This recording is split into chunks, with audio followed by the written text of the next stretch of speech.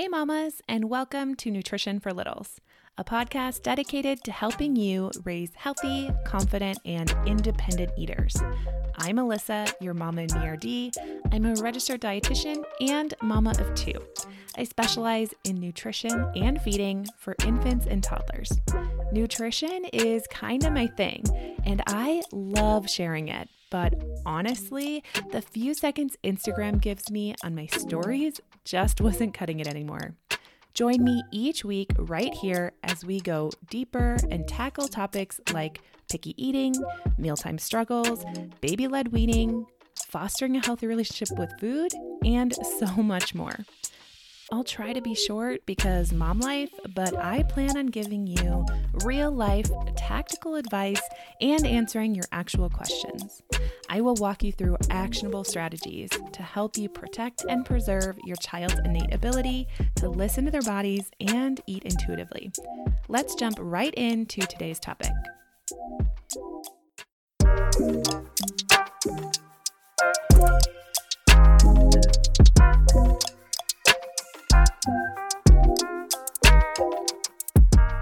Hello, and welcome back to the podcast. I've got a great episode for you today. I'm not going to say it's exciting, but it is super important. Today, we are talking all about choking hazards. I get this question a lot, and I'm always hesitant to give like a total list of choking hazards because it really is never all inclusive, and there are so many nuances with it that I'm excited to go through here with you on the podcast. Also know if you're not following me on Instagram to go check me out over there at Mama and Me RD. I will be talking about this on my Instagram this week as well, to try to give you some different information in different places because let's face it, we all need reminders all the time, and there's so much information around this topic that I just don't feel like one post or one podcast or one time talking about it is enough. So that being said, let's get started with choking hazards. This episode is not here to scare you. I hope it doesn't scare you. I hope it actually makes you feel more empowered and ready to take on eating experiences with your kids in a safe manner and feel, fully prepared or what to do to feel prepared if a situation does arise. So we all know that choking is super scary, and it is something that we need to talk about because it is higher likelihood in the toddlerhood stage to have a choking incident. So just to kind of get that up in your head, and a reminder that the majority of choking incidences are because of food specifically. I know as moms, we're constantly on our hands and knees looking around the floor for choking hazards, and that is definitely important. And of course, we always want to supervise them while playing, especially around small objects, or just remove them altogether to be completely safe. But it is food that's the number one proponent of choking. So that's what we're going to talk about today. Yay! Everyone clap and get super excited. Okay, so first and foremost, and I want to say this at the top, and I'll probably talk about it again at the end, I cannot recommend getting CPR certified enough. Taking a CPR course online, I've actually linked one of my favorites from online down below, and I cannot recommend it enough. It just puts your mind at ease. You understand the information. You can share it with inside your family and your household so that they understand the information. So if something did happen, you would feel prepared. I actually co-host the Diet Riot podcast. I don't know if you knew that, but I do, with another dietitian, Brooke Miller, who has a son who had a choking incident and had to call 911. Luckily, everything was fine by the time they got there, but it happens everywhere. You are not immune, and don't think that it can't happen to you. So better to be prepared. So I cannot recommend taking an actual CPR course enough. If nothing else, it just puts you at ease. I know so many mamas get so worried, especially about baby-led weaning, starting solids, or even in the toddlerhood age of choking. It is something to, of course, be mindful about, but really having the knowledge to know exactly what to do if a situation were to come up just puts you at ease. And let's pray to God that you never have to use it. So first and foremost, take a CPR course. They are readily available online.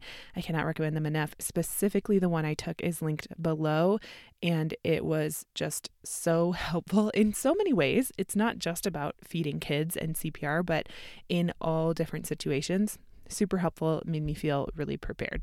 Okay, so at the tip top of this episode, I want to tell you that as much as I want to give you all the choking hazards in your home, like a complete list, it doesn't exist. And it's not that people haven't tried, but everything is technically a choking hazard. You can choke on anything. Literally, people have even choked on their own spit and their own tongue. So let's just start it there. Everything is a choking hazard, which means that we have to be diligent all the time. We don't want to leave our babies unattended, our children unattended, especially around food or anything that they can fit inside their mouth. Something that I'm going to talk about here on the podcast is it's more of a mindset and kind of looking for patterns and things that fit into certain molds that are choking hazards rather than like, this is a choking hazard, that's not. It's not a yes or no, check the box. It's what is a higher risk of children choking on and what is a lower risk of children choking on. But of course, everything, you can still choke on everything. So just keep that in mind. A really great kind of tip or way to think about it is anything that can fit through a paper towel roll or a toilet paper roll is technically a choking hazard, which means it can fit in the mouth and create an obstruction. So we want to be mindful of anything that can fit through a toilet paper roll. We actually had this test at my son's daycare when he was going to school for a while. Any toy we brought in for show and tell, which is just the cutest thing that kids do, had to pass the toilet paper roll test. So they literally made you do it when you walked in the room with anything that was even close, and you couldn't leave it. So like a Matchbox car, we couldn't bring into the room because it's technically a choking risk. So just first and foremost, set your mind kind of in that scape of things, saying, okay, that's going to be a higher risk to choke on because it can fit in the mouth. So of course, all food is pretty much going to fall into that category. So here's the thing. When we are talking specifically about food, obviously anything going in the mouth can pose a choking risk, but you want to think of certain qualities that different foods exhibit that increase the risk of choking. So what I typically tell people is looking for things that are small, hard, round, slippery, coin-shaped, smooth, sticky, globby, if you will, kind of like peanut butter, or extra dry. Now, this is in no way a complete or comprehensive list, and I sure do go deeper in this in my Table Talk program, but this is kind of a good reminder that anything that fits into those categories are going to be a little bit higher in the realm of choking hazard. And another reminder that we can kind of visually think about is that a toddler's trachea is similar in diameter to a drinking straw. And it's actually a really good analogy because not only is it a similar diameter, so you can kind of think of things that might occlude that diameter when you're thinking of how big the food item should be, but also to think that if that straw isn't upright, if it's bent, if it's clamped, if it's, moving around a ton, food may not drop through that straw right properly. So it's just a good reminder that great eating habits include sitting at the table, sitting upright, not leaned back or strapped down like in a car seat where you're at an angle and can't have an effective cough to bring that food back up, running around while trying to eat. All these things increase the likelihood of choking. So we want to encourage a safe eating environment. That being said, with the drinking straw analogy, it's hard because a lot of times too big of a piece of food can cause choking because the mouth is overwhelmed. Too small of a piece of food can cause choking because it just slips right into the trachea and gets stuck. So we want to think of offering a bite-sized portion for our child's mouth that they are able to hopefully demonstrate an effective chew inside their mouth. And one of the best ways we can teach our toddlers to chew effectively is to demonstrate this for them, modeling the behavior. I talk about that a lot, but this is a really great way to teach them how to chew. Not only that, but you can use other toys to chew on, like literally teethers, especially like chewing tubes that go into the back of the mouth by where the molars are either going to come in or are already in, to teach them how to chew and mash food back there so that eventually they can learn how to chomp it up and swallow it completely in a safe way. It's really important to work on the oral development of our children's mouth, because that is not only obviously going to limit choking, but it's going to help them be able to manipulate food around their mouth so they can control the food. A lot of times choking will happen because they're not controlling it. They don't mean to push the food to the back of their mouth ready to swallow yet, which means that they aren't prepared for the swallow kind of effect to take over. Swallowing is an automatic response. Once food hits a certain level, it starts to swallow on its own. When we don't initiate that swallow, that can cause choking because we weren't prepared for it. The food slips back and it hasn't quite triggered that response, and then it can occlude the trachea. So that being said, it is great to teach our little ones how to manipulate food in their mouth in a safe way so that they can control the food and not necessarily accidentally push it back. Okay, so now for a quick little list of foods that you should keep an extra eye out on. Of course, this list is 100% not complete or all-inclusive, but I think it will give you a gist of things to look out for. So hard candy, hard raw vegetables, hot dogs, especially cut into coin shapes, grapes, grape tomatoes, popcorn is a big one, meat chunks, whole nuts, peanut butter globs or anything sticky like that, and crackers that are extra dry or toast that are extra dry and get stuck because of not enough saliva. Also tortilla chips or any sort of chips that break off like that, including pretzels. So all of these things are things that you should be extra mindful about. It doesn't mean there's not a safe way to offer them, but oftentimes it's just either A, not worth it, or it takes a little bit more work to prepare. For example, whole nuts. I don't recommend not serving whole nuts for the first few years of their life, but I do recommend smashing them up, grinding them, or creating some sort of butter and then spreading it thin on something like toast. Which actually brings me to the next point that I want to make, is that choking hazards are, or these, I guess, extra risk of choking hazards are at extra risk through the age of 4. And the reason why that is the research has shown that this is when the majority of choking episodes do happen that have the deadliest outcomes. And that's because they're still learning how to chew, how to manipulate food, how to swallow, how to push food around their mouth, and all these sorts of things. So they're still learning how to do that effectively. So we want to encourage that in them, and that's through 4. I do say on my Instagram a lot, and I talk about how teeth are not necessary to offer table food. However, a lot of times the presence of teeth does change the way that you present the food.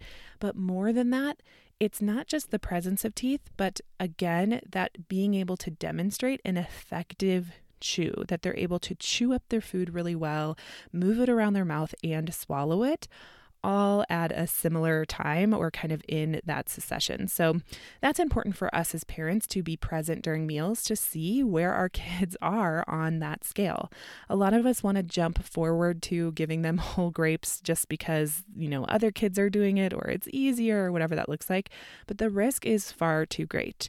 Now, that being said, I am a mom and a real life mom at that. And have I given my kids probably higher risk choking hazards than I should have? Yes, absolutely I have. So keep that in mind, that life is life. So do all that you can. It would be absolutely devastating to have a situation come up that you couldn't, or that you could have prevented. So just remember that we do all that we can do. And at the end of the day, as much as we can control, there's a lot that we cannot control. So again, to limit the risk of choking, or at least to mitigate if there is a choking incident, how long in between them choking and you providing them with help. You should always be present while your little one is eating. We don't want to be feeding them in the car seat in the car. I know this is a really hard one for a lot of parents, but they truly are actually restricted in their ability to cough up food. So just like if you were to picture yourself choking on an incline and you're not able to use your body to propel yourself forward to cough, it would be far less effective than if you're able to actually move your body, which instinctually we do. But if they're strapped in, they're not able to do. So it is a greater risk to feed your child in a car or in any reclined, restricted position. So just think of that. So obviously be present, having them sitting in an upright position in a safe way, 90 degrees, the best that you can, and preventing them from having access to anything that would be a higher choking risk. So all of these things that we can do, plus educate ourselves, educate any caregivers that are going to be around our kids, especially during meal times, can be so important and literally save a life. So again, I'm going to remind you to take that CPR course. It will just be so worth it. If nothing else, a weight is lifted off your shoulders and you just feel more prepared in any situation. I would also highly recommend, as a free resource, to go check out Shannon Tripp on Instagram. She has an incredible page and highlights about CPR in case of an emergency of choking for free. However, it is not inclusive. I would not recommend that's the only place that you get your information, but it sure is helpful, like right now. So go check out her highlights. And I think she has a reel on it as well right now on Instagram. So check her out. I will link her below as well. Anyways, I hope this episode is helpful. Definitely come check me out on Instagram at MomAndMeRD, where I will be talking more about this. And it's such a big topic, so I could literally talk on it forever, but I hope that this was helpful. All right, Mama, see you next week. Thank you so much for tuning in today. I hope you're walking away with some tangible ways to bring peace to your mealtimes. And if you liked this episode, please subscribe and tell all your mom friends. And as always, the best compliment you can give me is leaving a rating and written review. You can find more from me on Instagram at MomAndMeRD, and please feel free to send me any questions or comments you may have by emailing me at alyssa@momandmerd.com. Until next time, mamas.